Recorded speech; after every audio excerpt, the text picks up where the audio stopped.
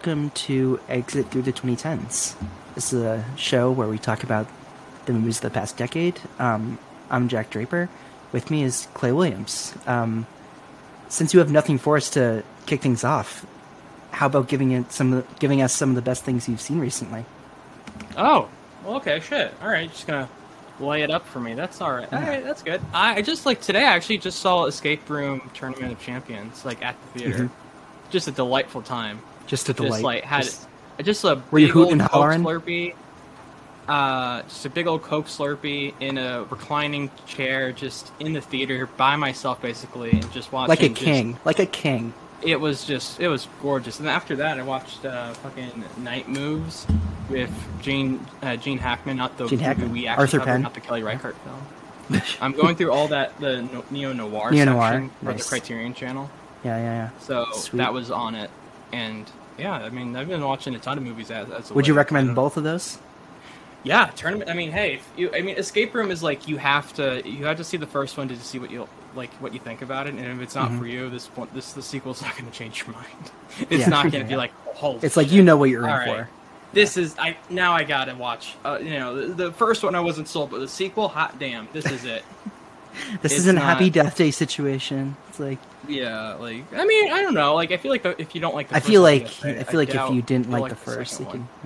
That could be a situation. I see what you mean. Yeah. But yeah, no, I mean, I've been watching a ton of shit lately. I rewatched a ton of shit too when I moved because I didn't have Wi-Fi for a bit, and so I just I just played a lot of the shit I had on Blu-ray. I saw that. I've been movie crazy, man. I've been just watching a ton of movies. Crazy. I know, the fact that you didn't have internet at the time must have been the perfect excuse to rewatch things because you and I struggle a lot with just is the rewatching taking up time for something that you haven't seen before. At least I have. Yeah, no, same. It's it's hard to always justify in my head when I'm looking for things to watch. Yeah, and especially I need to see something again to confirm that I love it. Or it's if I've only seen something once and I call it something that was really meaningful, I'm hesitant because it's I gotta go at it a second time just to be sure. But then it's wait, no, it can leave an impact just with one time. Yeah, for sure. Yeah. That's all I got. I've been watching I watched 3 John Carpenter films in a row. Yeah. Ones I haven't seen. Preparing for Blank Check. Was dope. Not consciously, but just chilling out watching some Carp. My favorite guy. Sick. Your best friend. I love him. Yes. I wish. God, I would do anything to just talk to him. Just smoke weed, play some video games, and just chill out with John Carpenter. There's just nothing I wouldn't do. Murder, I would commit it easy. I'd rob a bank. I'd do anything just for 5. And honestly, he's also an NBA fan, so it's just I think we're meant to hang out. Yeah, honestly, we can talk about the Golden State Warriors or whatever he wants to talk about. I'm there, man. 24/7. He's made movies that are meaningful to you, and he has interests that are also meaningful to you. It's almost it is truly destined. I want you to meet Carpenter the way I want Logan Kenny to meet Clint Eastwood. I mean, these are things that I need. I need 2 people to get in a room together. Just see what happens. And it's not not only only Robert Benko and Andrew Dice Clay. Exactly.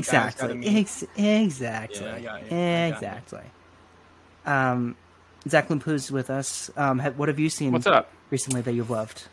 Did I say your name right? Lamplugh, yeah. Okay. Whatever. Nice. Close enough, man. Zach Lamplugh, yeah. G-Man. Yeah, I'm here. I'm the director of 15 Things You Didn't Know About Bigfoot. Hello. Yes. Hello. So, what have I seen lately? Man, I was just telling you guys, I'd seen Apollo Gauntlet.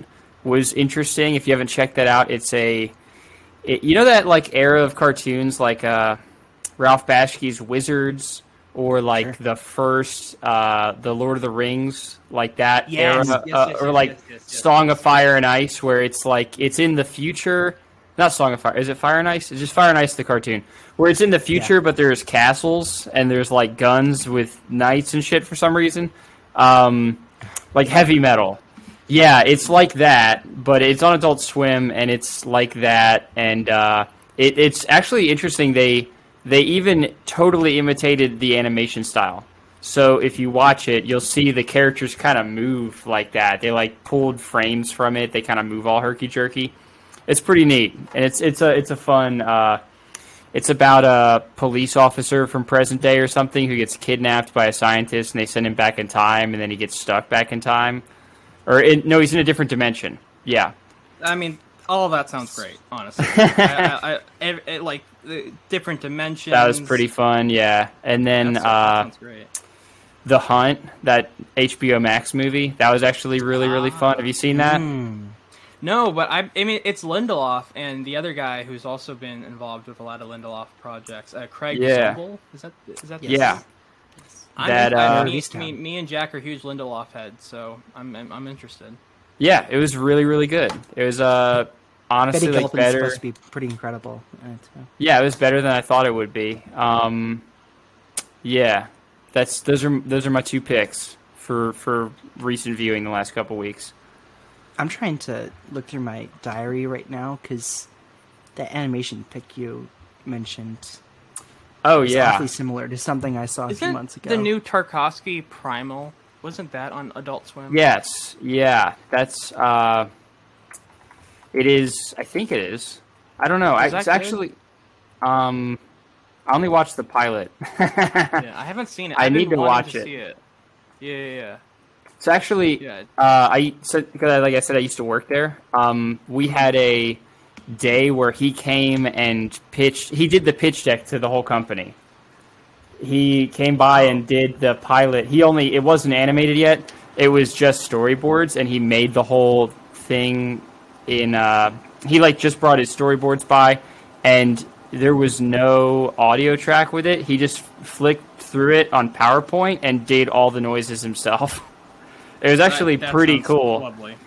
Yeah, it was actually interesting because it's it's a once in a lifetime performance. You know what I mean? It's not like most pitches where it's like we have a clip from the thing. He's just like, I'm just gonna do this cartoon for you. It's a dinner and a show, man. You get basketball. It's dinner theater. Creation and the creator. Yeah, it was pretty cool. That's dope. Yeah, But I haven't seen anything since then. I just recently watched the pilot, and it's been out like a year, so I just haven't followed up. I need to, though. You're saving it the right day. I found the movie that reminded me of what you mentioned. It's called Time Masters. Time Masters? YouTube. Oh. That's, go ahead. Renee Laloux. It's the director of Fantastic Planet. And I only knew of Time Master because it's from the director of Fantastic Planet. So when I saw it was on YouTube for free, I'm like, oh, I've been trying to find this ever since I first saw Fantastic Planet. Hell yes. It was gorgeous. It was weird. It was like you said, Ralph Bakshi adjacent. Yeah. But not quite. It was a little higher concept. It was almost like something you'd see as a kid, but you're not quite sure that you really saw as a kid. Maybe you imagined it. Really, really good. Everybody should see Time Masters. Trippy as hell. It's really, really, really good. Yeah. It looks like it kind of what you would a better Boomerang cartoon or whatever. A little bit version of a Boomerang cartoon. A kind of Hanna-Barbera. I wouldn't put it past it. Yeah. This is exactly the kind of animation that Apollo Gauntlet's making fun of. Yeah. yeah. What's the fucking cartoon Johnny something where they would do Johnny Bravo. Is it Johnny Bravo? The one where did I cut you off and speak too soon? No, I think Johnny Bravo's correct. Wait, that's not the dude with the slicked back hair or whatever. Yep, that's Johnny Bravo. No, I'm thinking of someone else. Then I'm thinking of this is 80s, just a dude this guy who's on these adventures that, man, it's gone. I don't know. It was something. Then it wasn't. And so, is it a cartoon? Is Yeah, it was definitely on Johnny? Hanna-Barbera and stuff. Johnny Quest, is that it? Oh yeah, Johnny Quest. Yeah. Yeah, this looks like some Johnny Quest shit. Oh, for sure. Okay, my mind didn't go to Johnny Test because No, not test. Quest. That's where Quest. I was. That's where I was confused. But that's much Yeah. later in time. Yeah. Cartoons are cool.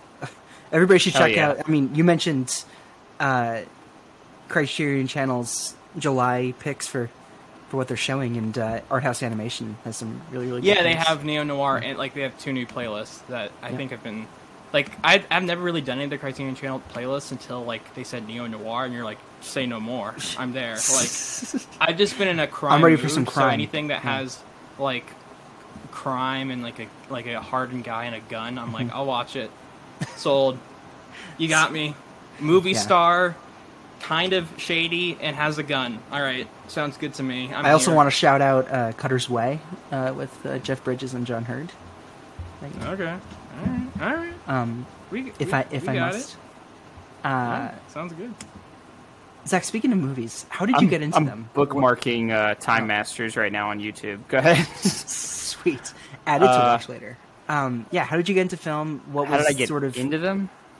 Let me see. Yeah, what was sort of the light that went off, and What was the spark? and then like maybe you want to continue that with what made you want to pursue filmmaking, I guess. Man, so I guess I just always wanted to do it since I was like in high school.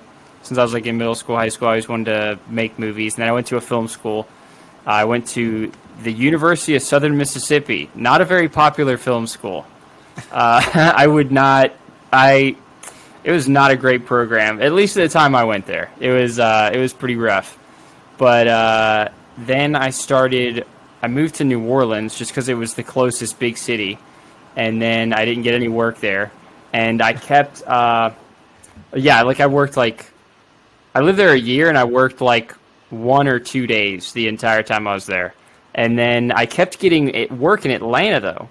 Like, I was dating a girl that lived there, and I kept going there for, like, work and be up there, like, 2 weeks or whatever. And I was up there, like, 5 months. Like, in that single year, I was up there, like, half the year. So I was like, why am I even living in New Orleans? So I went to Atlanta, and then shortly after... I met the the directors at Adult Swim. I met them at like a short film contest that I won, and then I kind of fell into that crew because that whole town is like animation pretty much. They shoot some movies there, but the only things that really get like done like start to finish there are cartoons. You know what I mean? Like they shoot Marvel stuff, but they don't write it there and they don't edit it there. So they just fucking fly into town and take tax breaks and split. And so yeah, I just fell into cartoons because they make Aqua Teen, Archers, Squidbillies, all that kind of stuff. And then yeah, I kind of was in and out of productions there for a while making cartoons. And then I decided to make my own feature, and I made that in Atlanta. And made it with a bunch of friends and all people that I knew from like making shorts and things like that in the past. And then just recently moved to LA. Just recently moved here for day job stuff, really, for cartoons, Yep. And then. So are you an animator by heart, or are you now more interested in live action stuff since you made your feature? So animation's hard as hell to do. Yeah. Independently. It'd be hard as hell to do an independent like animated feature film. You know what I mean? If you're a real like I don't draw. I just do animatics and work with directors and shit. But even if you draw, like it's gonna take you probably a year or more to make a short. You know what I mean? Because you got to do a lot of shit. But and I mean stuff. But yeah. So all my like projects that I've done independently have all been live action because you can kind of, get a friend with a camera and get a friend who has lights and everything, and you can make it stretch a lot further. Yeah, and then the animation thing, I just kind of have fallen into it. Like that entirely happened by accident, but it's fun. It's definitely like there's a big world out there. I'm realizing. I got out here, and all of a sudden, in Atlanta, you could only work for like 3 studios, and here I've already worked for 2. Oh, wow. Yeah, I only had like 2 or 3 clients the entire time I was in Atlanta, and I've only been out here a few months, and I'm like, damn, I can get jobs very quickly. Yeah. Yeah. That's good. That's dope. Yeah, it's tight. It Yeah. sounds like it was yeah. a stepping stone for sure. Like something to get your feet wet. Yeah. Yeah. I love live action though. I've just never it's weird that like I've never done live action professionally.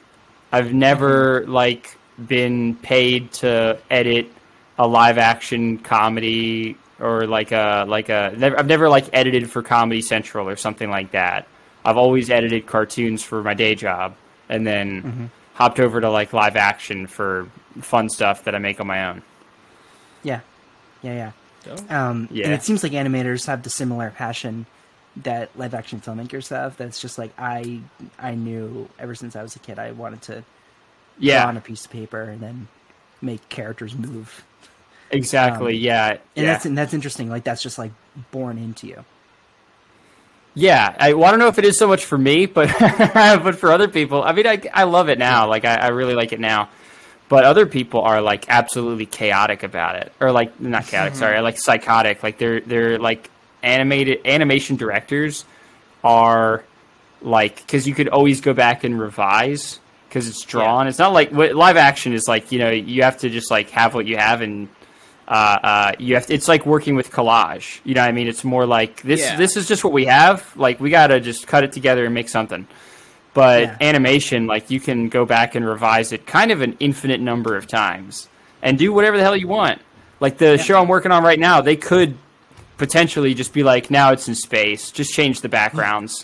They could just be like, just do the whole thing. Now it's in space, and they'd be like, it's only 3 weeks of drawings. Fucking fix it. Start over. So now we're in 7-Eleven. Like exactly. On a dime. And yeah. And what you kind of described with the animation process sounds like Don Bluth, and it's sort of like his whole like philosophy towards the whole thing. Like it's just like just be so hyper specific. Yeah, these guys are very specific. I mean, you hear about the stories of Brad Bird during like Incredibles or whatever, or any animated movie. It's like he sounds like a nightmare. Like the Iron Giant, you hear all those stories about him just being like, it has to be this way and this specific tone, and this like it just like it's complete like perfectionism at its height. Because like Brad Bird had always treated animation like it was live action filmmaking and not distinguishing the two art forms like most animation directors do. Mm-hmm. Yeah. Yeah. Yes, we haven't done much animation on here. We're still like our only one is the Emoji Movie, which was a dark time. Is that true? It's pretty bleak to think about. Yes, unfortunately. That's unfortunately. Wow. I kind of don't want to do this show anymore. Can we cancel it? Cancel the podcast? Can someone like higher up from us like stop the show now? Yeah, like we've only done the only animated movie we've done is the Emoji Movie. Wow. Yeah. Out of everything in the decade. Damn. That's bleak. Yeah. Damn. Okay. All right. I guess I have to just move on. I have to just move have to sit with this for a second. Fact. Clay and I have seen 15 Things You Didn't Know About Bigfoot. They're both big fans. We have. Round of applause. Great. To you. Thanks. I bow down to you. I think it so elegantly captured the feel that you get from like a Vice documentary, and I'm sure that's what you were going for. That was the intention, but it's just thanks, man. Yeah, so the aesthetic behind it, but if you want to describe it and go ahead, Oh, I was going to tell you, so the movie is called 15 Things You Didn't Know About Bigfoot. Number 1 will blow your mind. Again, just because I spoke so fast, 15 Things You Didn't Know About Bigfoot. It's about a millennial reporter who works at a Vice-like Vice or BuzzFeed or Mike.com like outlet, and he always wanted to like be a journalist and cover stories that he thought was meaningful, much like the one we're covering tonight. And he always wanted to do that kind of journalism, but instead he is stuck doing human interest pieces or like puff pieces, things like I hung out with nudists for 2 weeks and here's what it's like, or I went to Burning Man and here's all you need to know about Burning Man. And so he much like what BuzzFeed does. And so his latest story is he has to go down to Georgia and hang out with Bigfoot hunters for 2 weeks and report back on how kooky it is, and he hates it. But when he gets there, he finds out that maybe Bigfoot is real. You were asking about. Sorry, I had to give my pitch. I haven't I have to always that was great. think about it. We want you to pitch it. This is pitch it, please. So yeah, you're asking about the look of it. So our producer Tim Reese, he actually had shot some things for Vice before, and so oh my gosh, that's so apparent because it's like when you see something like that, it's.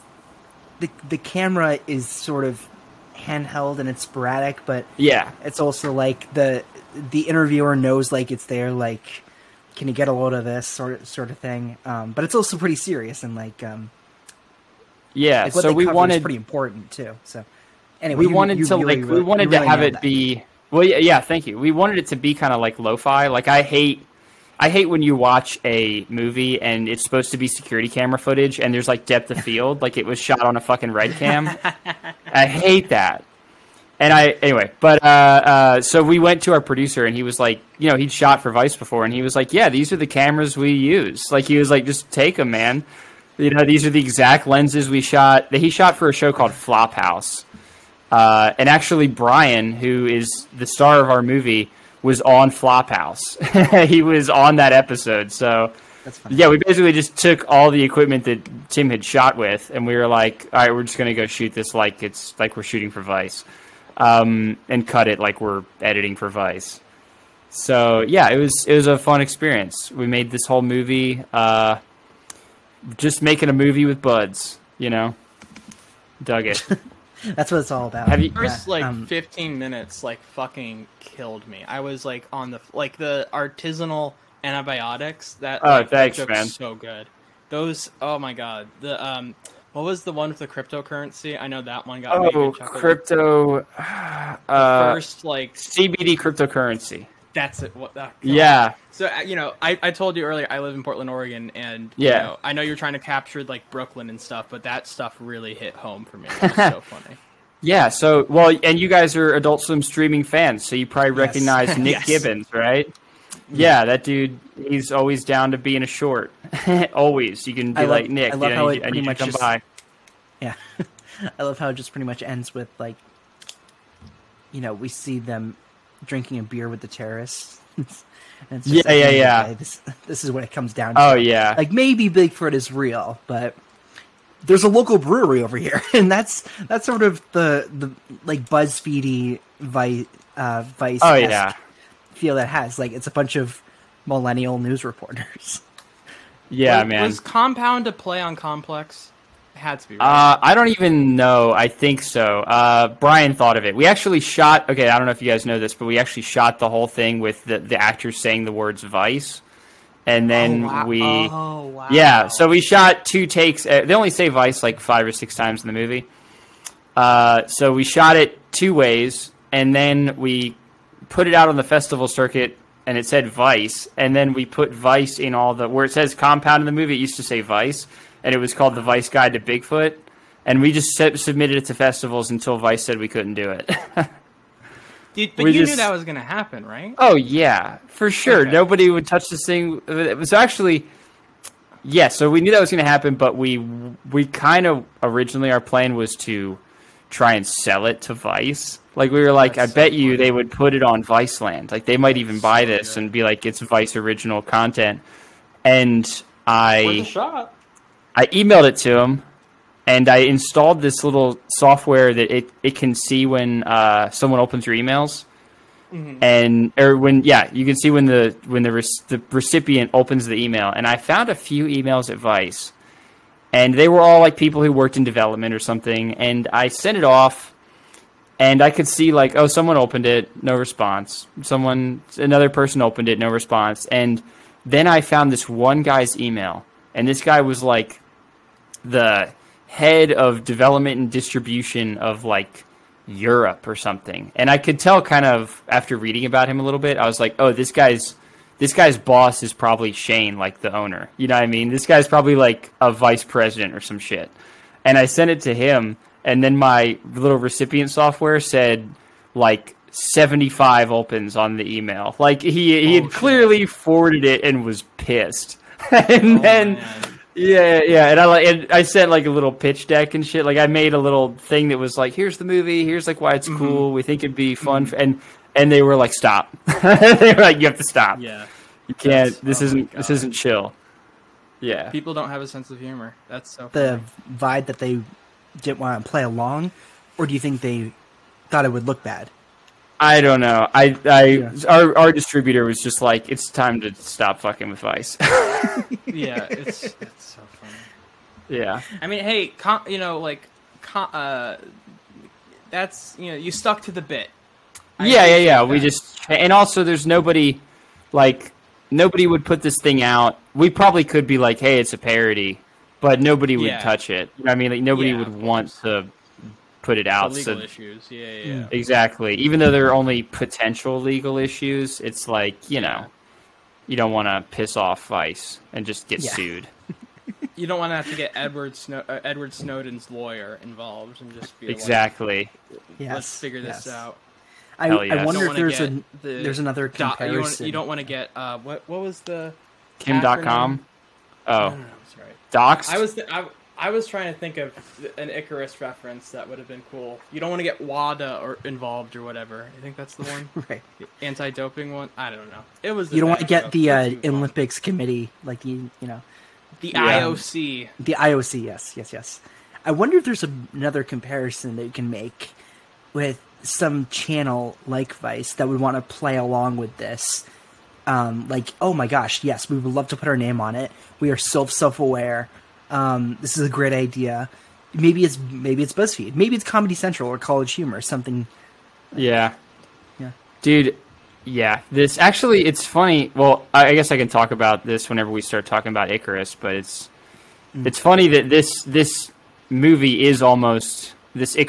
is almost kind of funny. If it wasn't for all the shit happening in the middle of it, it's kind of funny. It is, yeah, for sure. Yeah. Like the beginning of it, if everything didn't happen in the back half of it, it's almost like absurd. It's almost a farce. Yeah. I mean, Gregory, or however you want to pronounce his name, he's like shirtless for half the movie. It's funny. Yeah, it's a funny. I love movie. this man so much. He's like the person. So I started. So we did OJ Made in America last week, and I started the podcast off of like if someone committed a murder, like who would be a person who committed a murder, like a celebrity of some kind, who you just would not believe actually did it, no matter how much evidence was piled up, no matter how much like sort of like a modern OJ comparison, yeah, like who would you just like? No, they couldn't have murdered people. That's just impossible. And now since seeing this documentary, I'm like, I don't think Gregory could ever murder someone. I don't think he could commit a crime. And of course he did. He did commit a crime, but I still don't believe it. He's too lovable. Mm-hmm. Yeah, I would guess maybe Betty White would really surprise people. I think she could do it, but I think it would be out of left field. Yeah. That's a good one. We didn't think of anyone elderly. I chose we threw Denzel out there. We threw Tom Brady. Oh yeah. We said. See, Martha Stewart, would do it. She's already been to jail. Oh yeah, she hangs out with Snoop too much for her to pick up a few things. Yeah, because Snoop actually has. It's funny though when you look at how like Snoop has like murdered someone. Like I mean, he was acquitted, but come on. But like it's really funny that like there's people like celebrities we like cherish who have like committed murder. Hell yeah, for sure. It's bizarre. Yeah. But yeah, no, Icarus. It is funny though. I was thinking it's pretty hard not to see. Like I watched 15 Things right before I watched Icarus, and it is it really is the documentary that guy wants to make. It's like exactly it. He wants that one story that'll make his career. Yeah, I know. It's a little good. When was the first time that we saw Icarus? And let's get our guest story first. The first time that I saw Icarus was for this. Okay. Yeah, I had not watched it yet, and actually I watched it like because I misunderstood when we were gonna do this, and I like watched it in a panic. I was like, oh shit, it's tomorrow, and I like stayed up late watching Icarus, but it was good. It was a surprise. We're trying to keep you on your toes. Like Exactly. as it is. Did you know anything about it before you watched it? Yeah, I was just gonna. No. No, I kind of Googled, like, oh, it's about the Russian doping story, but I didn't know anything going into it. Did you know anything about the story? The Russian doping thing? No, not really, other than, like, that was a story in the news I really didn't pay much attention to. I was like, oh, yeah, Russians are doping, blah, blah, blah. Yeah. Yeah. It's like the most unsurprising thing. It's also like, for something so geopolitical... And it's like, oh, the government is covering up crimes. This is not something... Putin is into some nefarious business. Who knew? That squirmy little guy into out of left good field, dude. business. Yeah, that doesn't track at all. Yeah, he's like a stand-up guy. Him being shirtless on horses, you know, how could he do something so nefarious? But it's also like one of those news stories that has such low stakes. Like, I mean, well, that's hard to say because someone I guess did die, that wasn't like pitched to us a lot with that story. I mean, it wasn't like the headline that like the Russian government killed someone. It was like because they never found out, but it's like. Someone cheated in the Olympics to get medals, and it's like, of all like the geopolitical stuff, and especially the stuff Russia has done, it's just like, okay, sounds that sucks, right. I guess. You know, it just like it doesn't leave a lasting impact when you really think about it. Like with like, especially what happened, Russia's advocacy for anti-doping is pretty blatant too. You had that one athlete, she wore that shirt that said like no to doping or something, and she was one of the people convicted of taking drugs for the Olympics. So it's like what the so even like the people who are wearing these signs are still guilty just because they passed the test and like they concocted this whole plan to switch the samples, just like they did in The Fugitive. No, I'm just kidding. I saw this in 2017. This is the first one of these docs that we're covering that I saw because it was getting good reception at festivals. Before it won the Oscar. Before it won the Oscar. I think shortly before it won the Oscar. And I got it, but I didn't get it. Like sort of what I said about Amy. Like I knew I enjoyed it and I like knew the world of cycling because my dad's a cyclist actually. Can like not like sort of on the level that Brian is, like not like he treats this as a second job, but just like something he enjoys and does with some of his friends. And I understood that world and how competitive it is and how seriously they took doping. Vaguely, I remember when Lance Armstrong came out as taking drugs to enhance performances, but not like I can remember it like it was yesterday. But I remember that was such a big deal. Like they cover it in the beginning shortly. I don't know if this would be my. We'll get to that later. But I enjoyed it, but I knew I had seen other docs that I hadn't enjoyed as much that year. And I kind of enjoyed more.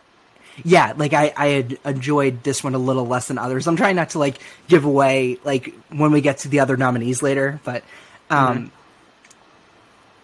yeah, no, I just remember enjoying this one and thinking like the second half kind of confused me more than the first half because I didn't like understand all the government covering ups and stuff like that. But no, I just remember and really the second watch it made more sense. Yes, yeah, definitely. Okay, all right, yeah. It's good. It's really, really good. I still really enjoy this one. It definitely has some of the trappings that we mentioned with Inside Job. Like it kind of comes across as like a filmmaker who isn't as skilled enough, where it's like they make some of the moments that are less interesting as like more interesting as they could be, because it's like, oh, okay, so it's like a little like stayed, but the story that they're telling makes up for that. Yeah.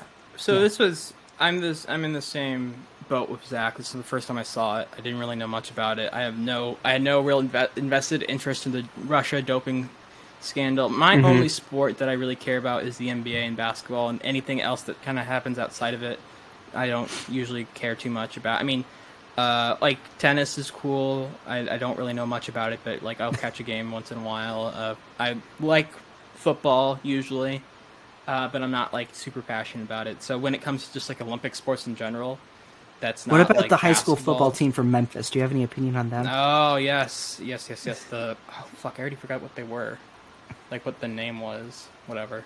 Yeah. That undefeated. That's Coach Courtney, man. Yeah, man, you're just on top of it. I forgot all about that. It's not a great doc. But yeah, no, I just so the Olympic stuff I've never been too fascinated with. But like, when the story came out, Russia's doping. I'm like, okay. I mean, if you gave me like 5 guesses, I probably figure that out. Like, what's happening in Russia with the Olympics? 1, they're doing this. They cheated. 2, they're doing that. 3, they're doping. Like, it's I don't know. It just didn't seem like the biggest story at the time. Now, of course, when you watch the frickin' doc and you see like all of the details in it, then that's when you get invested, because it's like you don't get all of those those details right away when you like hear a headline or you watch NBC or whatever, and you get like the heavy like methodical steps it took to do all of this. You just get like, Russia did this and this is what they're saying, and they're denying all of it, and the Olympic Commission is doing this and they say they're going to look into it, and then that's it. That's the story. And you're like, okay, all right, I'll move on with my life. I have no, that made no impact on me and my well-being and my interests. But yeah, so it's like it was definitely a surprising doc to watch. I really knew nothing about it. Like, I didn't even know too much about how much it was about the Russia doping scandal. It's called Icarus. I for some reason didn't make. I was like, why is it called Icarus? I'm like, oh yeah, that's because it's the it's Greek mythology, right? I'm not making that up. Yes. Okay. Yeah. Do you remember at least having seen it come out in 2017?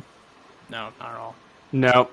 Nah, this flew under the radar for me for sure. I had not heard I didn't of it. even know. Like, kind of like Icarus flying under the sun. I was watching the Oscars then too, and so it's like you would think I would know it. Like, you think I would be like, oh, that's the thing that won the Oscar, but I still just like it's back my. I don't know. Had no This thing idea. won an Oscar? I didn't even know. Damn. Yep. Yes, That's. it I did. mean, I guess it's good. It's like, what it feels like. I guess that's our episode. Okay, thank you everybody so much. Damn. All right, I guess I'm wrong. Shit. Nah, I mean, it's it reminds me a lot of Citizen 4. Yes. Oh yeah, for sure. Oh, Like much Totally. lower stakes. You know what I mean? Because it's a very at the end of chill the- Citizen 4. Yeah, I mean, because Citizen 4 is so crazy, because, like, we all heard what the governments were doing, the American government was doing, but, like, there's this footage that was being taken at the time that just so happened to happen, you know what I mean, that during that specific moment in time, he had invited these journalists to a hotel room, and that's what was caught on camera, and the whole world was fucking watching or trying to watch, and the Icarus kind of is weird, because it's like he just kind of falls back asswards into that. You know what I mean? He kind of like was trying to make a whole different documentary, and then luckily the dude he's been hanging out with is suddenly front page news for like the whole planet. In this movie, for the audience who hasn't seen it, this guy, the director of this, Brian Fogel, is trying to.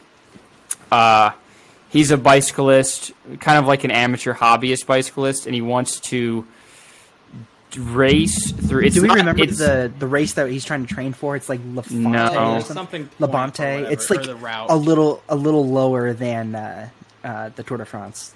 Yeah, it's like Yeah. it's like amateur hour Tour de France, and he Yes. wants to do it one year without doping, and then do it the next year after a year of doping and training, and see if he can go from like 15th Sort place of like to first. recreate Lance Armstrong's. Yeah, he agenda. wants to. He's He like a wants to hero. go. He wants to go from like 20th place to like first place, and see if that's possible to do with doping.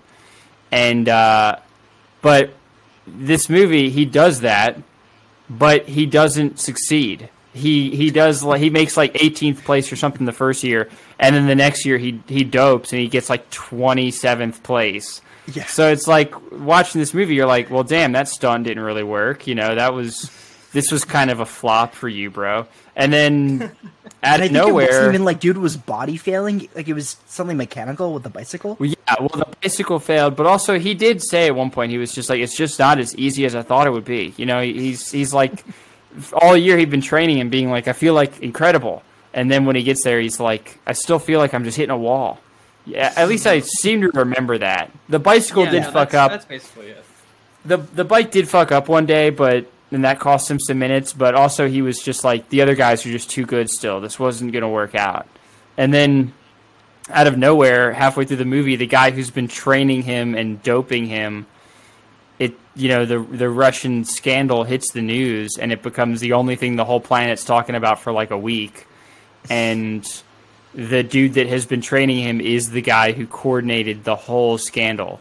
So it goes from this documentary that's almost on the level of like Jackass or something, almost like a more serious, Yeah, I got you. a more serious Jackass, and then all of a sudden becomes Citizen 4. So it's a strange mix. And yeah, like I said, like the stakes are kind of low in the sense that it's like, well, it's just athletics, you know. It's who cares if these guys shoot needles in their ass and can run a little faster. But at the same time, it is interesting how much like every country has apparently been doping for like 30 years or something. Well, longer, I guess, because he was saying since like the 70s, right? Yeah, He said like I think so. 68, I heard, or something like Yeah, that. he said It's that. like a crazy thing. Yeah, that. And just which think is about how much like that science has evolved since then. How like Oh, yeah. Yeah, and this dude apparently, the dude who was the scientist who trains Brian Fogel to do this bicycle race, he's Russian and he was an athlete, right? Yes, incredibly Russian. Yeah. He was smacked across the face with a track star. sickle and a hammer. For sure, 100%. Yeah. That's fact. But yeah, he was like a track star apparently because he was like, when the U.S. and the Soviet Union were trying to mend some fences, he came over to study athletes and athletics over here Yeah. at the, like UCLA, and while he was here, he like ran marathons, he was doing track or whatever, and he was doping while he was doing it too. And yeah, Grigori is one hell of a guy. Just a lot of stuff going on with him that I'm a fan of. I like him. I don't care how many crimes he committed. He didn't kill anyone. He didn't hurt anyone. It's like he just got Russia a whole bunch of medals. Who cares? Like, he seems like a dope guy. Whatever. I when don't Brian care. Like, says, joking aside, "I care about you" over Zoom, like that's all of us. that's the audience I talking think to him. that's me at least. I can Yeah. I can agree.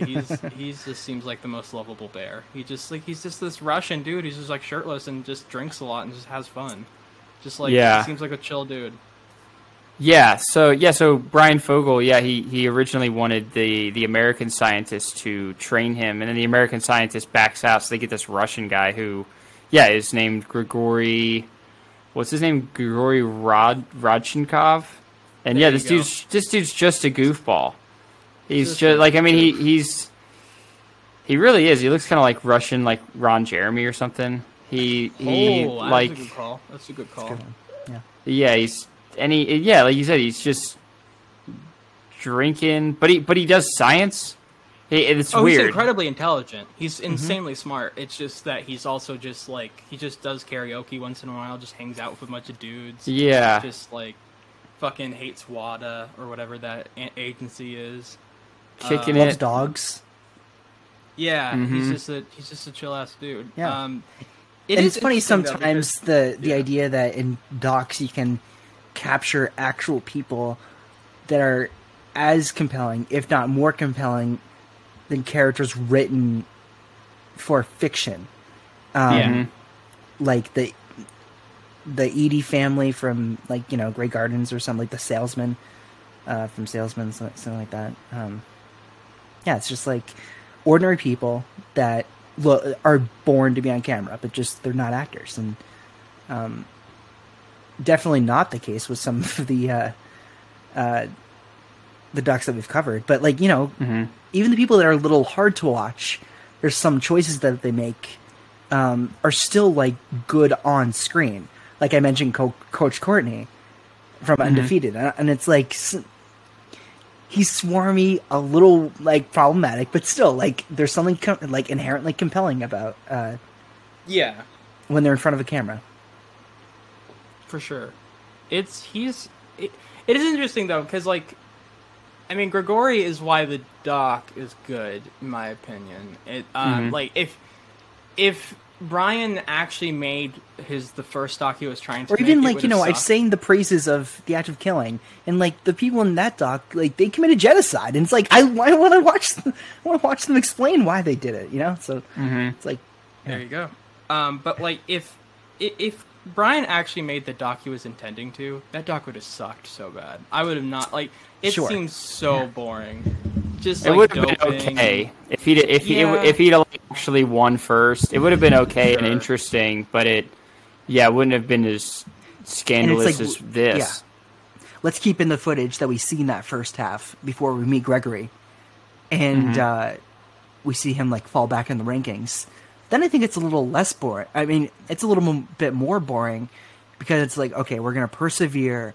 We're gonna keep like going at the trial and error. The point of it, right? Sure. It would get a little tiring, but because I was confused on whether he was trying to test like the results of the race or whether he was trying to figure out if he could get caught. Like because there was a lot, so much of it was just about like how like it seemed like the beginning he was really fixated on how Lance didn't get caught and how how these drug tests are bullshit.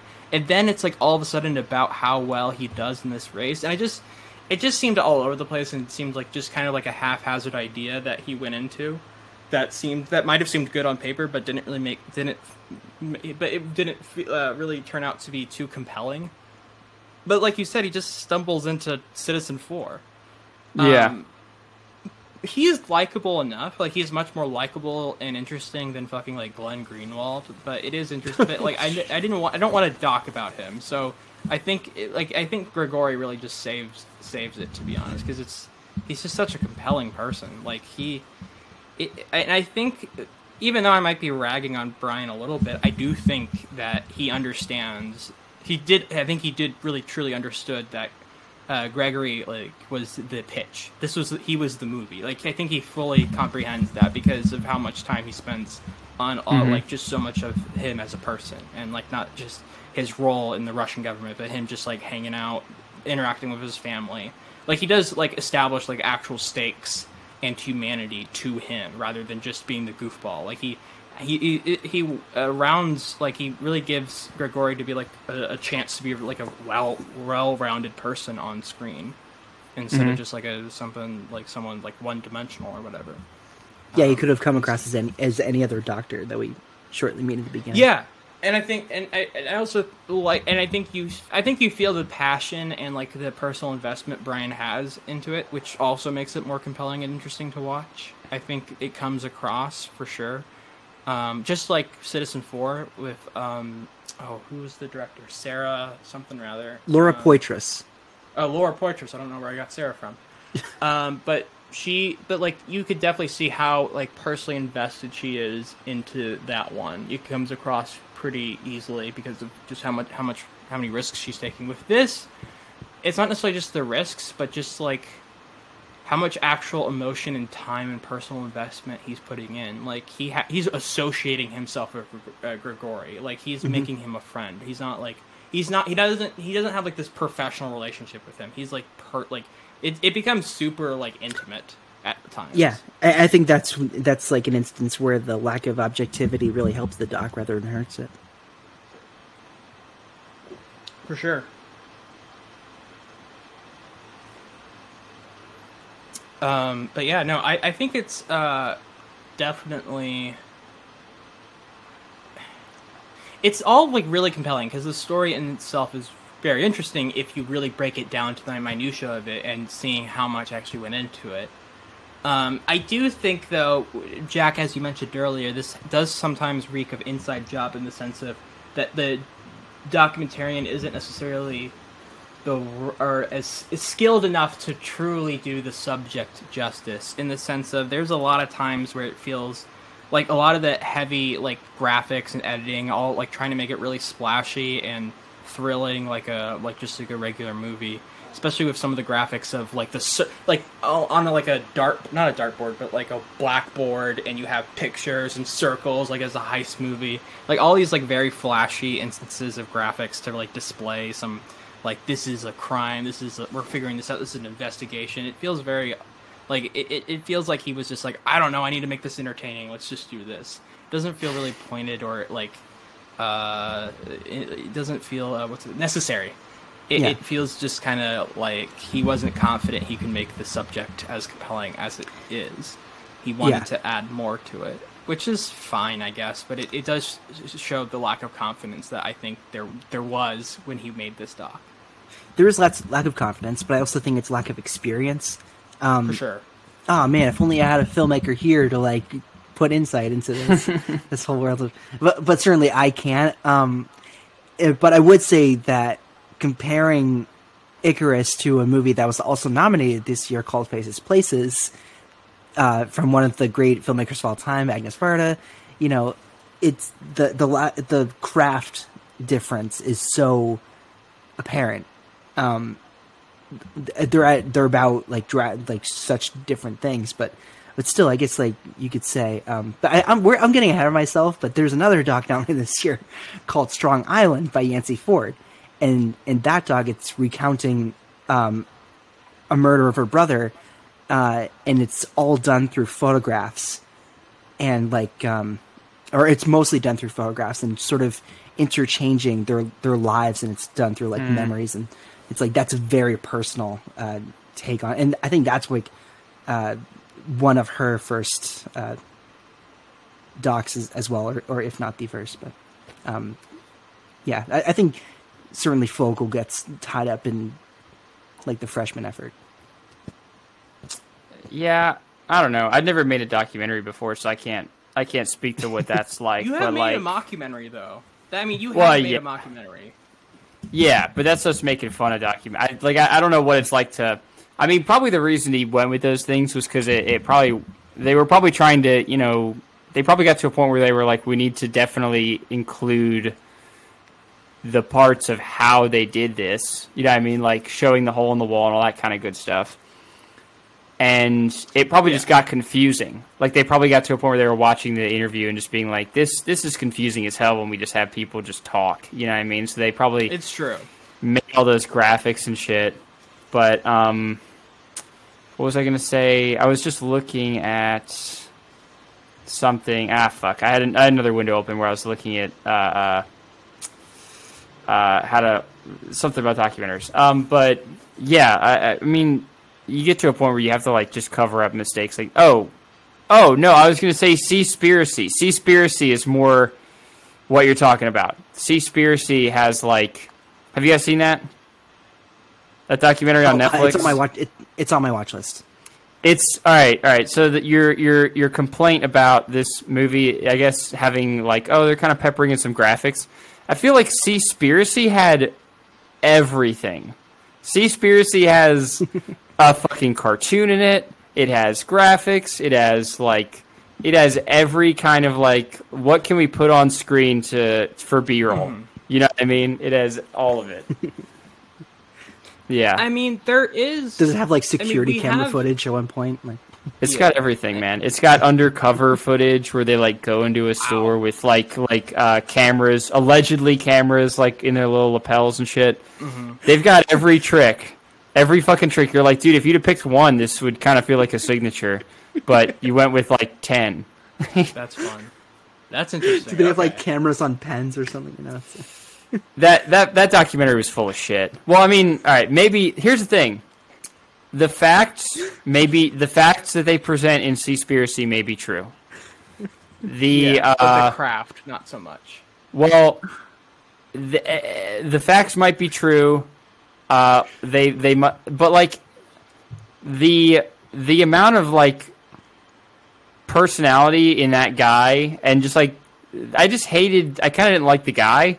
and I kind of didn't like their approach to filmmaking. So, weirdly enough, it makes me question the facts. Like if you just said, if you told me, like, hey, yeah, imagine if this Icarus thing was just kind of shot like real world, you'd be like, I don't buy it. Even if it's true, I don't buy it. Like, Seaspiracy had a lot of good information, but then I was, at the end of it, I was just like, yeah, but the host is kind of a dickhead, and, like, I got you. It kind of feels like I shouldn't trust this asshole. Right. What if Man on Wire was shot like Survivor? You know, it's like... Exactly. Totally you'd be like, yeah, I don't know if this is real. That's funny. Oh, my God. Yeah. I mean, you're right, 'cause this is essentially like... This is essentially Super Size Me, but with drugs. And to see Brian Fogel take it from that initial conceit to where it goes in the back half, I think I will commend him for not making it look jarring, just because Gregory and him were already collaborating. Like, this wasn't something he brought in just because it was in relation. That transition to be more Gregory prominent is actually pretty decent. Like, it's not. It doesn't feel so like now it's all about Gregory. Like, and he didn't make it well enough. He didn't make it the through line just because it was like the first half was about drugs, and then the second half is also about doping. Yeah. Mm-hmm. I to be my own devil's advocate about my whole complaint about graphics is what it does do is that it does remove a lot of the talking head stuff, which is what we complain about a lot when we're talking about these documentaries, is that it's so talking heads focused. I mean, you look at, like, again, if we bring back Inside Job, which is probably my least favorite of the docs so far, and I'm pretty sure it'll be just my least favorite in general as we finish out the series, but, like, that's so talking heads focused. I think it's the most talking head heavy that we've done. Yeah, exactly. And I think it's, like, that's also just, the graphics on there feel very not as much. I don't know, it's my issue. It's not when the graphics aren't informative. I mean, the whole, like, blueprint of that building to, like, really illustrate where all of the little where, like, the process of switching out the samples, that stuff's actually pretty good, because it's really clearly visually communicated and, like, explained pretty eloquently. My issue is when it becomes this weird, like, just these, like, little stylings that they kind of insert once in a while with this, like, very intense, like, thrill, like EDM kind of music. Not EDM, but, like, this, like, like EDM, this, baby. Yeah, like this kind of fucking, like, crime thriller music that they put in once in a while, it feels like. But when they have this, again, it's just the, like... Are you talking about the parts arrows when he switches the aspect ratio? Oh, okay. Wait. Is that what you're mentioning? No. I'm trying to say very ineloquently that, like, when they put, like, the arrows of this is the chain of command. Gregory reported to this guy reported to this guy, like, just like the little arrows and, like, like it looks like a car, like a whiteboard you would see at a police station with everyone's photos and all this string attached and stuff like that. When it's not really, it's not informing us of anything that we're not understanding. Like, it's like this. Yes, we get it. You don't need to do these little like tricks or, like, PowerPoint slides of just like, well, this is how it all worked, man. This guy reported this guy, and this, like, it feels so stale and unnecessary and just, like, too much. It's like, we don't need this. You're already communicating this very clearly. Like, we don't need this extra thing. And it comes off the heels of Gregory explaining this to us, and just, like, a conversation between him and Brian, two people that have already gone to know each other so well over the course of these past few months or years. And I would have even substituted that for the graphics, just because we know and like Gregory so much. He can just be our narrator, let alone a reliable one. Yeah. And I also think, like, I mean, I do have to commend Brian a little bit for just, like, not relying so much on the talking heads. He isn't handcuffed to it. He's still illustrating important information without it just being this guy talking to us in a camera. Like, he's using news clippings, he's using, like, news footage. He's also, like, when he's just he's also just following Grigori when he's like at a safe house or whatever, just like showing how he's like operating, just like casual, like actual conversation. It feels like between friends. Feel like a lot of times is like filmed, and that being a vessel for a lot of the information in the doc. It's not. It doesn't feel so formulaic and stiff a lot of times that like Inside Job does. It does feel more loose, but I feel like that looseness comes with this just like, well, let's just throw this in here just because it's, you know, it looks interesting and it's kind of fun. Let's just do, you know, like let's do a conspiracy board on, you know, like, you know, show Putin's little picture and then like do all these little illustrations. It's just like, you know, the blueprint stuff is like, this is very easily like, I'm learning, like this makes more sense because it is a complicated series of events of switching out those samples. Like it is very clearly communicated with all those bottles and the specialness, or like the specialties of it and the particular like way to open it and how hard it is. Like all of that is clearly communicated through those kind of blueprint graphics. But when it becomes just all this unnecessary stuff, it just kind of populates the screen without really adding to anything and kind of distracts from the actual content. That's like my main issue with it. Like it does like I actually thought of this when, like, after I watched it, I'm like, I connected it to 15 things about Bigfoot, or 15 things you didn't know about Bigfoot. Like, those, like, edits that a lot of those Viceland exposés have of, like, just when, like, they're trying to do, like, exterior shots or just, like, the dude walking, and then there's all these little, like, tints to the camera and these little, like, I don't know what you would call them, like, these just, like, editing graphics of just, like, the little... like cross, lower thirds, yeah, like the cross that, and also like the crosshairs. Oh yeah. Like, show the next segment, just like all those little things. When I watch a Vice, I mean that's perfect, like perfectly encapsulates what like Viceland and Complex. That's like their filming style for sure. It's like you did that perfectly. But I have a main like when it's in those like, but that kind of filmmaking I think is so unnecessary and feels so. Just it doesn't feel confident and feels like they're like trying to make up for something. They make up for like their actual trust in their own filmmaking when it's just like little flashy stuff that feels so artificial and like just like useless artifice. And so that kind of reminded me of just like some of the editing in this doc is just feels like you didn't have to do that. Like you were doing just fine. You didn't have to just add a lot of those unnecessary little tinges to it. Yeah. I mean, just to... I didn't think we'd bring up Inside Job in the Icarus episode as much as we are, but Charles Ferguson, I don't think, trusts his audience. No. And I think you can sort of see... I mean, not to that extent, but maybe Brian Fogel has the same anxiety that he's just like, I really want folks to get this and get the severity in which Gregory is going to... be put into, because I think we do understand the severity once we see that colleague, especially if his passes away, due to heart failure. But yeah, right. Okay. Now I'm looking up who edited this. Yeah, let's call them out. Let's call them out on their bullshit. Well, there's there's 4 editors. Yeah, that's not a good sign. Well, I think a documentary typically does have like a team because there's so many people. I guess, yeah. Let's see. Citizen. Now I'm curious because I edit for a living, and I want to know. Mm-hmm. Let's see. Citizen 4 is one we agree is a good one. Let's see how many editors were on that.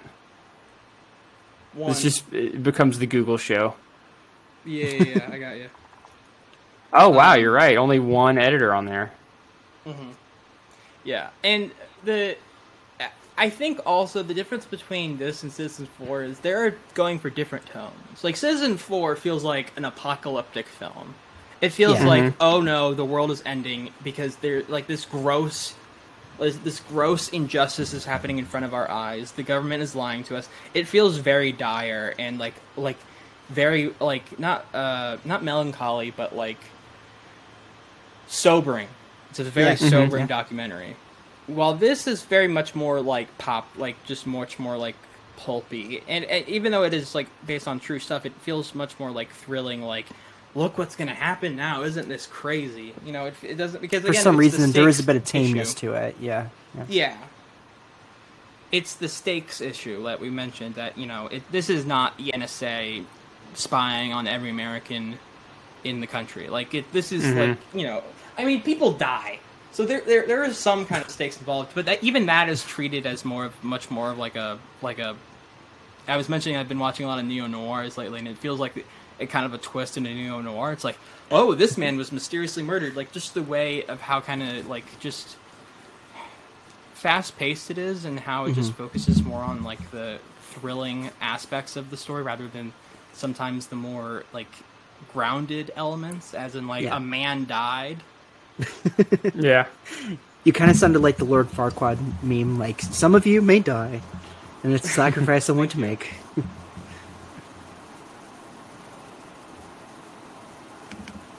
I don't know, maybe I'm being too critical, but, like, that was my kind of takeaway.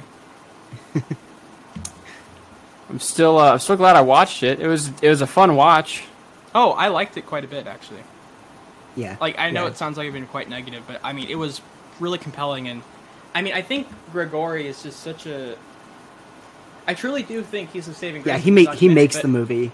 Yeah. Yeah, but I don't think Brian is unaware of that. I think he's quite aware that he makes the movie, and he uses it for the betterment of the film, and I think that is commendable. I think there's craft in the humanity he takes, or the humanity he shows with Grigori. I think there's a lot of choice and intention there, which I think is commendable.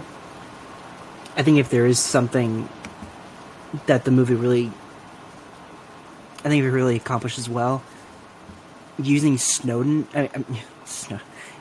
Putin as like an overarching presence throughout the back half, and obviously we never got to see him interviewed, but it's just more, you know, that he's in the back of the minds of Fogel and Gregory as someone that's an obvious puppet master and a finger to point to, and we're not sure. Like this could, I would say, this is the first Trump era doc, and we don't. And I guess in that case, we don't know how much he knew about it, and maybe like it doesn't even really matter. But I guess in that case, no, it's funny.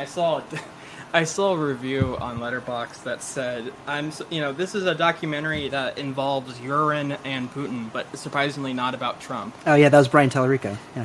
Yeah, that's quite a funny review. But like, it is interesting that like Putin is this is probably like the least of his conspiracies within like the next 5 years after this doc. It's like this is like the least impactful, as in like really, like, he's involved in elections in the Ukraine. I mean, they mentioned some of the Ukraine stuff, but like he's in the Ukraine instability of government and like oppression in the Ukraine and other countries that Russia is involved with, and like their connections to Saudi Arabia, and of course like the 2016 election, all that kind of stuff. It is funny that like this is a doc that like the only doc that includes Putin that won an Oscar this decade, and it's probably his like least impactful conspiracy that he's committed. Yeah, and it's like probably the one where it's like, oh yeah, sure. I mean, there's nothing to like discuss. It's just now people have brought it to the news, and the news will bring it to more people. Yeah. I mean, the compelling thing is what they did. It's not even the subject of like the actual ramifications. It is that the lengths they went to, and how how serious they took it, and how basically they put so much of they put so much will and effort into this one thing when it doesn't really better the country, but they kind of make the case that it helps Putin retain more power, which is an interesting idea that I wish maybe would have been explored a little more. Like, they mentioned how he wouldn't be so aggressive with the Ukraine if he didn't have record approval because of the Sochi Olympics, which is an interesting connection that I'm surprised they didn't really explore a little more. But you know, but it's definitely like it has. Yeah, it's very fascinating to take that angle of it. But yeah, so it's like I forgot what my original point was, but you know, it's surprising the amount of places this story goes. And even though we're we have all been saying that the stakes aren't too crazy, the methods that they took were crazy, and like and how serious, and like, you know, fucking Grigori almost died because of it. Like his life is in danger because I'm pretty sure he's still in witness protection to this day. Yeah, he is. Yeah, like his life is still endangered because of doping. Like that's how, like, even though we don't think it's serious, just for a couple of games, like this is just sports. Exactly, guys. That's the like, crazy thing. It's like medals. That's why it's crazy. It's because of like basically how fucking weird the Russian government can be. I was watching this interview with Brian Fogel. I forget where the interview was. Who's like making a comparison to like Peyton Manning. It's like we pay. So I forget why I brought up Peyton Manning. Could have been for a reason. We pay athletes so much money to go out there and play a game that they're supposed to be exceptional at, and that exceptionality is just the odds are going to be in their favor if something's in their system to help do it. So I guess if they're supposed to be entertainers, then why not let them all cheat? Is sort of like his also like the discussion that they were having in the interview, where it's like this is all for show, why they would cheat, and just to improve themselves. But really, don't we want to see the improvement? That's let's see like the best baseball player for that part, but I want to see like the best athletes that science can give us. You know, right? Sure. That's what I want to see. Is just dudes roided up. I want to see. I think there should be 2 leagues. There should be one where they like piss test them every game, and you get to see the pee leave their dick. Like the scientist test. Like we can't pass the piss test. Yeah. The scientist watches you pee, and then like this is accurate baseball. And then there's another one where it's just like Mark McGwire, Barry Bonds types, and they only live till they're like 32.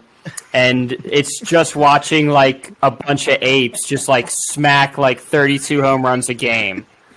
It's just roided out monsters just cranking home runs, dude. They can hardly run too. Like they're so exhausted. Oh yeah, but it's just home runs. Like like what's the record for home runs now? It's like 75 in a season or something. Like it'd be fun to see. Yeah. To just see the stats difference, just like regular guys can only get like 55, and then like roided out, dude. It's just 150 every season. That's so funny. But what if they made like a boys' state, but with steroid? I mean, I think there is an interesting point to be made that what it is for sports are for entertainment. I mean, you could just you can argue it's like, you know, athletics are important for character building and stuff, but for like professional sports where there's multi-million-dollar contracts and like advertising deals and sponsorships, like it is for entertainment. That's what gets views. That's what gets the money in the bank. That's the whole economy of it is for entertainment. It is like Barry Bonds did dope.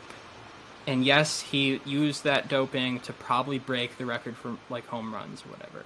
Mm-hmm. But like, were those home runs like dope as shit? Like, weren't they like cool? Yeah. Yes, they were. That's the thing. Weren't they rad as hell? Yeah. Everybody loved like the home run race with Sammy Sosa and Mark McGwire. That shit was tight, dude. Yeah, exactly. And wasn't Sammy Sosa like wasn't he tripping on LSD? Probably. Was he? Was that his method? He wasn't even using steroids. He was just like smoking ganja and just. Taking acid right before the game in the dugout. Yeah. It wasn't even hiding it. The main issue is the side effects of the drugs. But like, if it's something, if like, you know, if it's controlled, if it's like, you know, it has limiting. If you limit the side effects and you have like doctors oversee it, why not? Like, I don't know. I mean, I think it's better if no one uses it, just because it's probably just better for everyone involved, makes the games more competitive instead of like blowouts or whatever, and that like one player doesn't control the entire game, because sometimes that isn't fun to watch. But there is a valid argument to be like, well, what are we watching this for? We're watching this for like, you know, like just insane acts of athleticism, just like dazzling, you know, like dazzling plays and just like sheer entertainment and joy coming out of just the world's greatest athletes do what they do. And if doping's involved with that, it's like, I mean, that doesn't take. There's a stand-up. I forget who it was. I think it's like Hannibal Buress, but about how like there are fathers like who there are like dads and sons who like watched Barry Bonds break the home run record and have like a special moment over it and were like entertained by it. Him doing steroids doesn't really change that. Like it still had like there was that it was that he hit a home run. People thought that was cool. People bonded over it. That's what sports are about. That's what sports are about.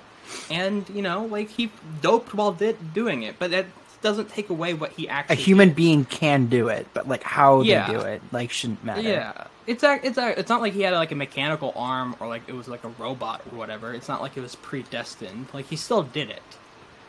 And it's like 20% stronger. I mean, that is like a good amount, but it's not like it doesn't change the entirety of a sport.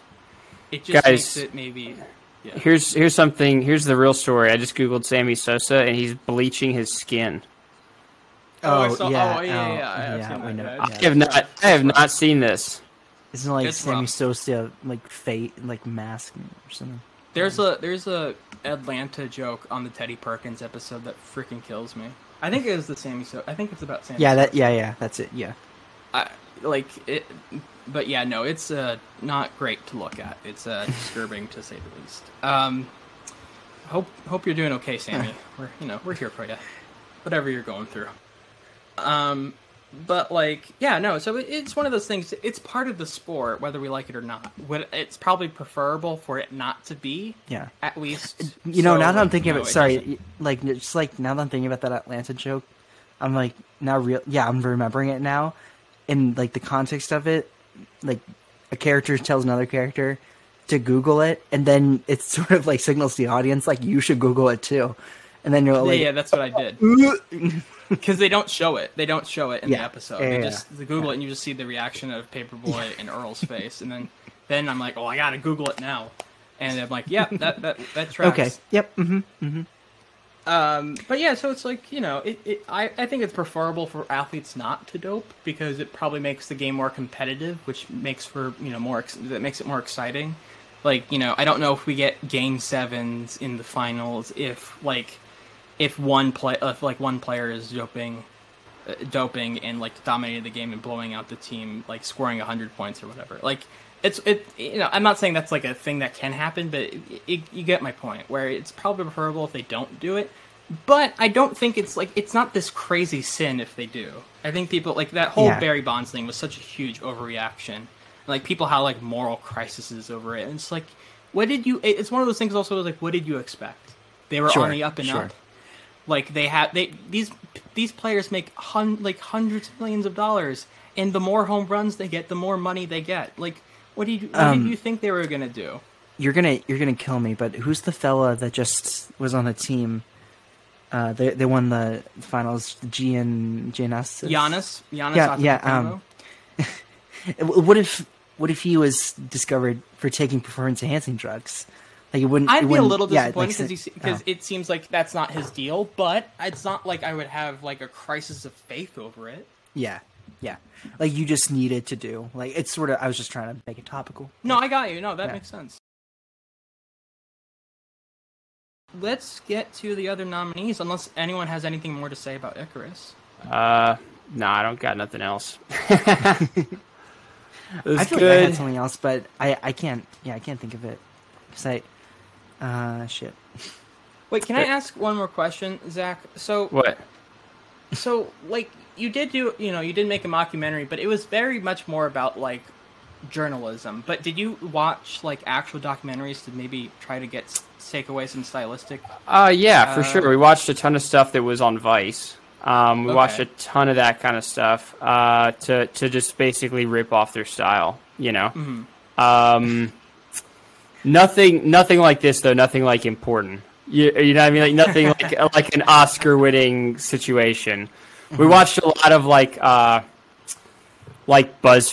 type of BuzzFeed's like trying to dip their toes in documentary and crap now. So yeah, watched a bunch of that to just get ideas. But I mean, our movie in particular was more about like the characters, like it was all written characters, and it was like a written story. So that was just kind of jamming a written story into this container that feels like a Vice documentary. Yeah. But just happens to be something like it's not about India's COVID crisis, but it's about Bigfoot, something that's like so absurd and like unimportant in the grand scheme of the world. It's just Bigfoot hunters would disagree. No, Bigfoot. It's just a couple of bearded boys in the woods. I mean, have y'all ever been a Bigfoot believer? No. Have we ever met one? I've now met several. Yeah. Did you like while talk to filming them? the doc? So actually, in the beginning of the movie, Let's just pretend that was my question. In the beginning of the movie, when we go to that Bigfoot festival, that was a real Bigfoot festival. Really? I was going to ask that. That's we crazy. actually I'm like, that's a lot of extras. Yes, we actually went and spoke to. We never used this footage, but we got some footage of Brian talking to like real Bigfoot experts, in character, and then we just decided we didn't want to use it. But yeah, we met several guys from all over, which is kind of wild to think that there's Bigfoot believers in Kentucky and West Virginia, but also Florida, and also people that live outside Jacksonville that are like, yeah, there's Bigfoot in Jacksonville. It's a little. That's so funny. It's a little goofy that some people there are like like recorded sightings in Atlanta. Yeah, I mean, like it's funny that are there Portland, any in I Mississippi? think it's, Probably. I mean, There's they're everywhere, Bigfoot man. sightings everywhere. Yeah. They're everywhere. Like there was one outside my house. No, but like in Portland and like Seattle, like the Pacific Northwest. If you're gonna have a Bigfoot sighting, it makes sense more in that area because it's so much foliage. It's a certain climate. It works because there's just so much forest that hasn't been touched yet. But like when it's like fucking Jacksonville, like no, there's no Bigfoot there. I promise you. I wonder if O.J. Simpson has ever seen the Bigfoot. I bet he has in his dreams. Was the convention actually in Georgia? It was in North Carolina. We drove to North Carolina. Wow, okay. Yep. Okay. We were Did doing they some understand that this was for like a mockumentary, or did they think it was actually like a Vice piece? I think no. We actually didn't tell them. We just interviewed them in character, kind of like a Sacha Baron Cohen type of situation. But yeah. But some people, everybody was chill. We got permission from the mayor to film. It was cool. What? The mayor? Yeah. Yep. Got permission from the mayor of the town. Where was that? That was in Marion, North Carolina. Yeah. Sure. It was tight. They decided to have a yearly Bigfoot festival. Yearly? What's the big thing that changes? I wonder what's like. What's the evolution? Year 2 of the Bigfoot Festival. Here are the changes. Dude, I don't know, man, but it was so they funny. had it. It was kind of weird that they were just like, this is our thing now. You know what I mean? And it was so open about it. it was a packed festival. Like there was other stuff. There was a band and there's some vendors, but there was like a dozen probably field expert researcher guys that had brought all their like casts and everything. They were cool. That's awesome. Yep. Did you look at any other mockumentaries? Other mockumentaries? I love Popstar Never Stop Never Stopping. That's a favorite of mine. Huge advocates. Like the Christopher Guest documentaries are some like those are hysterical. Or... Yeah, those are really good. Yeah, mostly though, like the comedies that I like though are more. Gosh, I like want to cover scripted, best, Pop Stars so badly. Oh my god, that'll be. Dude, Popstar's so good, and are you guys? You guys have both seen it, right? I have not actually. Oh my god, I've seen tons of clips about it, but I haven't. actually seen It totally flew under the radar. Yeah. For sure. It really did. It bombed in 2016. Yeah. Yeah, I think it was just. Still stings, yeah. I think it was because of the election. That's my theory. Is everybody was mad about Bernie Sanders or something to pay attention? Sure. But It's such a classic, dude. I'll It's take so that good. as an. I gotta watch it. No, I'm excited. I'm a huge pretty Connor sure I'm Farrell gonna love head. it, Let's 'cause- go. Like, Oh yeah. I anything I've seen of it, I'm like, I'm gonna love this. you know, Before we speaking get of Andy into the nominees, Samberg, I want to recommend to everybody, like this is cycling adjacent. He made a cycling mockumentary. Oh, I've heard about called this. Tour de Pharmacy on HBO. It has this that's right. killer cast. It's so funny. Like Lance Armstrong did actually one with makes a Kit cameo in Tour de Pharmacy. Wait, who does? Lance Armstrong. He's in Tour de Pharmacy, and Wow. there's this scene where it's like in interviews they'll have they actually do it in Icarus. They'll have with one of the lawyers. They'll have the person, their face is blurred and their voice is all modified. Lance Armstrong is that person, but he gets up and and you can see him. it's so funny. The one with Kit Harington that you mentioned is called Seven Days in Hell, and it's like a parody on Wimbledon. That one is even better. Oh, oh my gosh, you guys, it's so. I gotta it's so watch good. him. I need to watch more Andy Samberg. I love Brooklyn Nine-Nine, even though it's like Copianda, but like that's a fun show. Palm Springs rules. It's great. Yeah, I think he's a good guy. I think he's a good actor, good writer. Oh, what's the one with Rashida Jones, that the rom-com? That was good too. I forget. I have no idea. Zach, what's your favorite episode of Vice? Oh man, favorite episode of Vice. I'm trying to think. I mean, I have one. Okay, go ahead. You do yours first. It's the Michael Kenneth Williams one about like juvenile,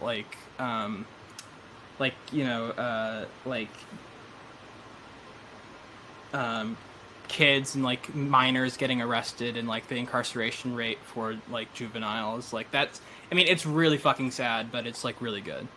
I think mine. I'm trying to remember the ones that stood out to me because I used to actually watch the HBO show quite a bit. I remember the weed in Colorado. The weed in Colorado one where they were like trying all the different weeds and acting like this was a super serious thing. What else? Oh, so some of the stuff on Viceland is exceptionally like what I'm talking about, where they're just like, let's just take a millennial and just throw him in a... Yeah. Here's what they do. I didn't realize this till after this movie was done. Their formula is we're either going to make a smart person do a dumb thing or a dumb person do a smart thing. That's their shows. They're either like, we're sending Action Bronson to Congress, or we're taking like kind of a smart journalist and making them smoke way too much weed. You know? That's what they do. Yeah, that's their formula. But some of the Action Bronson stuff is just ridiculous. That guy's just... It's ridiculous that he has a show. That dude's a nut. Watching some of his stuff for research was pretty fun. Yeah.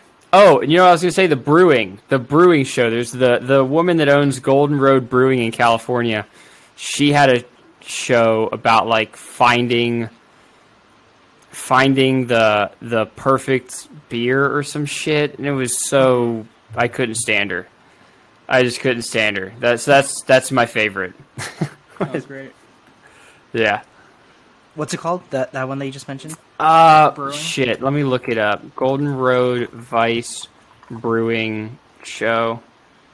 Jack, have you ever watched an episode of Vice, the HBO show? Beerland. Not on HBO, but I've seen Or a few of them, or whatever it's on now.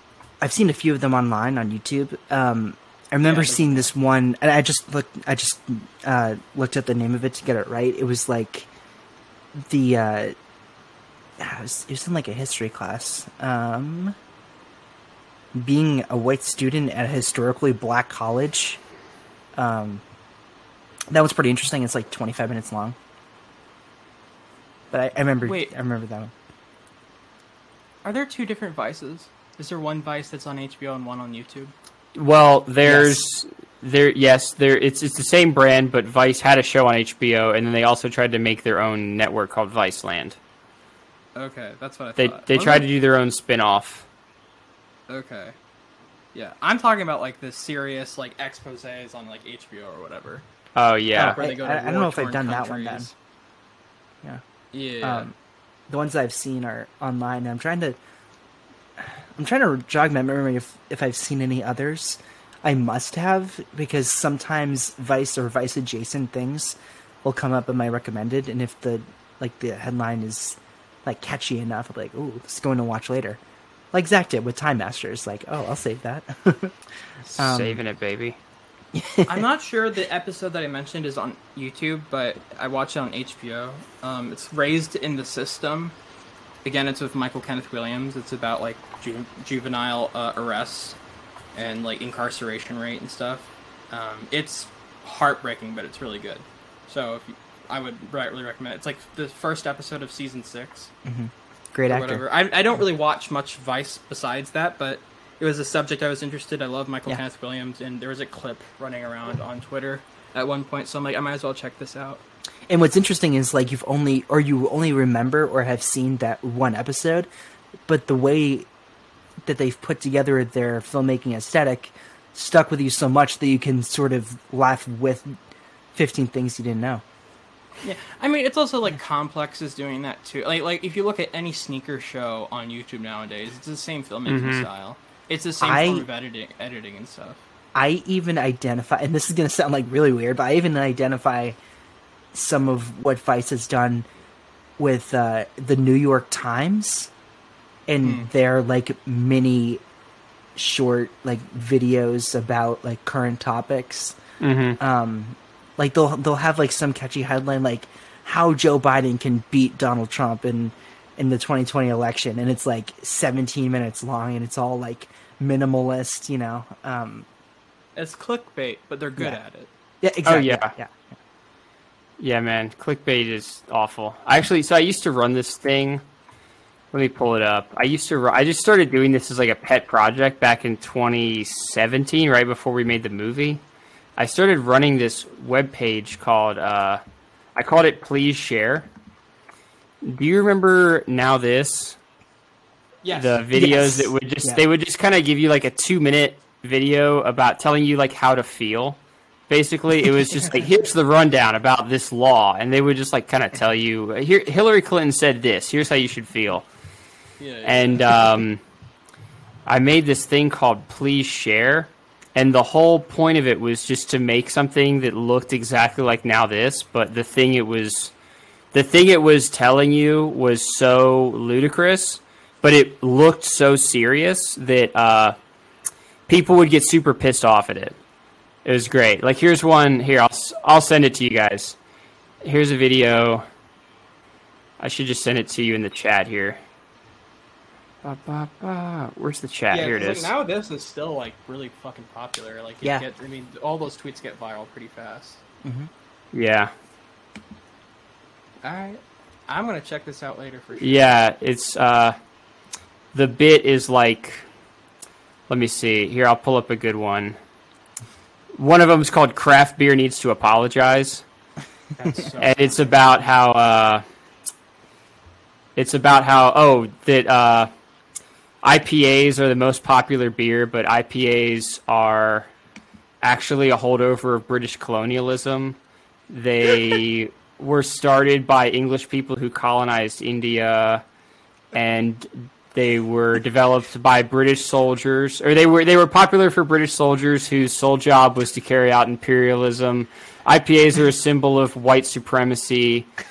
And like, so it's this video, and it just like has all this stock footage, and then at the end it says enjoying IPAs may seem harmless, but microbrews can be microaggressions, and it just like but it looks exactly like a exactly like a Now This, and everybody bought it. And like, dude, some of these videos, Onion article, that's so good. Yeah, some of these videos would get like 1 million views or so, and like thousands of comments because everybody would get pissed off at it. Beer people are mad at it. Republicans are mad at it. Liberals who just like beer are mad at it. Like everybody just would get pissed off at it. And I would just do this in my spare time, just because I was, I guess, kind of a shithead, and just like to piss people off. Saying, "Why can't we drink Heineken?" You know. It's like... Exactly. Yeah. Yeah. Oh my That's gosh, great. that sounds like a story that Brian is like, I've got my big break. It's just Yeah. This is it. So I was doing this for like a year before I made the movie. That's I so was good. just doing this. I forget what the bits even are now. I'm like, this one's about stop shaming Firefest. This was back when Firefest happened. Celebrities have been bullying the attendance of Firefest simply because they are wealthy. Laughing at the rich is a form of classism. Oh yeah, I forgot about this. Laughing at the promotes the idea that the poor are as good as wealthy. That's very Yeah. funny. That's so cool. Gosh. Yeah. You made the movie in 2018? Yeah, I shot it in 2018, and then it premiered in 2019 at a festival, and then it didn't get released until 2021. It played through 2019 and 2020, and then came out in spring of 2021. That seems like the trajectory for a large majority of Dude, things that go to it's festivals anyway. yeah. I'm friends with the producer who made a movie that had Anthony Mackie in it, and it took the same amount of time. Like, I messaged him on Instagram and was like, dude, like, what happened? Was it just COVID? Is that why your movie couldn't come out? And he was like, that's just films, man. He was like, they premiere in 2018 and they come out in 2020. Do you know what the movie was with Mackie? It was Synchronic. Synchronic. I saw it Okay. in 2020. And Jamie it Dornan, came, right? Who? Jamie Dornan's in it too. Yeah, I think so. Yeah. But it was, I mean, that movie premiered in, like, I think it premiered at Tribeca That in sounds about right. 2019. Yeah. Tribeca Synchronic. And it didn't come out until 2021, right? Or did it come out? No, I think it came out this year. Yeah. Yeah, man. It's just a grind for when the hell did Synchronic come out? Now that I'm looking at it, like, I think it came out this year on Netflix. I'm pretty sure. I mean, it's hard to tell because Mackie he's been all over this year with Falcon and Winter Soldier. He also has done a bunch of Netflix films, so it's hard to totally keep track. But I'm pretty sure it was this year. yeah. I was about to Yeah, say man. that he did Project Power, but then that was Jamie Foxx. Never mind. That was Jamie Foxx. But I mean, they've been doing like but Mackie's also just been doing like kind of like mid-budget Netflix movies that were filmed in the Ukraine. Yeah. Like that's like what he's been like. He did the outside the wire, whatever that film is. He did that one. Like, I mean, Synchronic seems to be much different, but like I don't know. Yeah, it it's feels like pretty high Netflix. concept sci-fi, I think. He Yeah, did Point Synchronic's Blank tight. with Frank Grillo. Who watched that? I've not heard of it. Yeah. I mean, Mackie's a weird one. We might cover something Is he? that he's done. I've heard some things. I don't know if it's not all. I don't know if it's really confirmed, but I've heard some things. Not great, but I could be wrong. Uh-oh. He seems like an interesting fella. Do we need to go to somebody's Wikipedia? No. Let's get to the Should we get to the nominees? Let's get to the nominees. Yeah, that's very good. This year. Yeah. So yeah, Icarus wins Best Documentary Feature. Greta Gerwig and Laura Dern are the ones who present it. Obviously, like Greta Gerwig Oh, that's did a pretty fun good. team. Yeah. That's Future that's collaborators. before Little Women. It's Why would they- obviously well. I'm trying to think of what Laura Dern had at the Oscars that year. Maybe Last Jedi, but obviously Lady Bird was nominated for a slew. But had they worked together before that? I can't think of an instance they were. I don't think so. That's Yeah. funny. They must have just, was that when she sometimes was they just paired "You're them gonna up." be in Little Women. That Yeah. that was the inception. Who knows? Or the Inception, or like it could have been Laura Dern was in Marriage Story, and then Noah Baumbach's like, "Hey, I know a good person to play Aunt March." Doesn't matter. Yeah. The nominees for the 2018 Oscars, Abacus, Small Enough to Jail. This is the one from Steve James who made like Hoop Dreams, and I really want to see this one. Have y'all seen this one? No, I like Steve James though. Yeah. Faces Places nominated, as I previously mentioned. It's excellent. It's so good. Agnes Varda is one of the great filmmakers ever. It's about like art and creativity, and how it can be found anywhere. You just need to like look for it. J.R. co-directed this, small artist with Agnes Varda. Last Men in Aleppo. This is the one about like the Syrian civil war. Yeah, it's like I knew this one was like because in the decade you'll see lots of nominees be like, oh, so this is just like a small crisis in like a European country or something, like a Middle Eastern country, and that's like a capital I importance to it. And this is just another example. Strong Island is our last nominee. This one's also sensational. Just like super devastating. Yancey Ford, just like super strong effort here. Have you seen all of these? I've only seen 3 out of the 5, but I really want to see Abacus. Worth mentioning here that Icarus and Strong Island are both Netflix, which doubles their chances here of winning their first documentary Oscar, and then they'll go on to do it once more in 2019. Great. Yeah. This is funny that it does, just to mention this real quick, it is, like, we've mentioned that the big themes of the winners of this year for documentaries are sports and music. And now we have a second whistleblower film, but that's also about sports. Right, they're on their track. They don't deviate that and much. I think they're like, they choose like 2 kind of films or 3. Yeah, and granted, like you can even say they choose them on a track even more than Best Picture at this point. This decade for sure. Yeah, right. You can, and like I think I want to bring this up again once we cover American Factory, but it's like another through line is that these winners are very American and like America's perspective on for sure on events of the world. Sure. Yeah. Zach, thanks so much for being here. This was an absolute delight thank you to for have having you. me. Yeah, no, come back now. We want you back now. Right now. Yeah, another episode. Yeah. Run it again. Yeah. Hello and welcome to Exit. No. Where can everybody find you? Would you like to promote anything? What are you working on next? If I want to sound like an annoying relative. I'm in the middle of writing another movie right now. We're trying to make another one. Yeah, excited to do some writing. Got an outline. Making a movie. Exactly. Yeah. Well, hopefully, that's the dream. With some more rich pals, some richer pals on this one. Hey, if you're a rich pal out there, contact Zach. Yeah, exactly. Rich pals, hit me up. Yeah, it's writing a movie right now, and yeah, I would just say if anybody wants to find the movie, Google 15 things you didn't know about Bigfoot, and on Twitter, I'm Secret Grandpa, GRAMPUH. I tweet like 3 times a year. Yeah. Do we get to be one of those times? Yes. Special event, dude. Awesome. Sick. Yeah. I think I saw that Bigfoot is streaming on like Fandango and Amazon and iTunes. Yeah, it's on Amazon, iTunes, and we have it'll be on a subscription on demand place soon. Maybe. Oh, cool. Awesome. I don't know. Maybe I can say, maybe I can't. I don't know.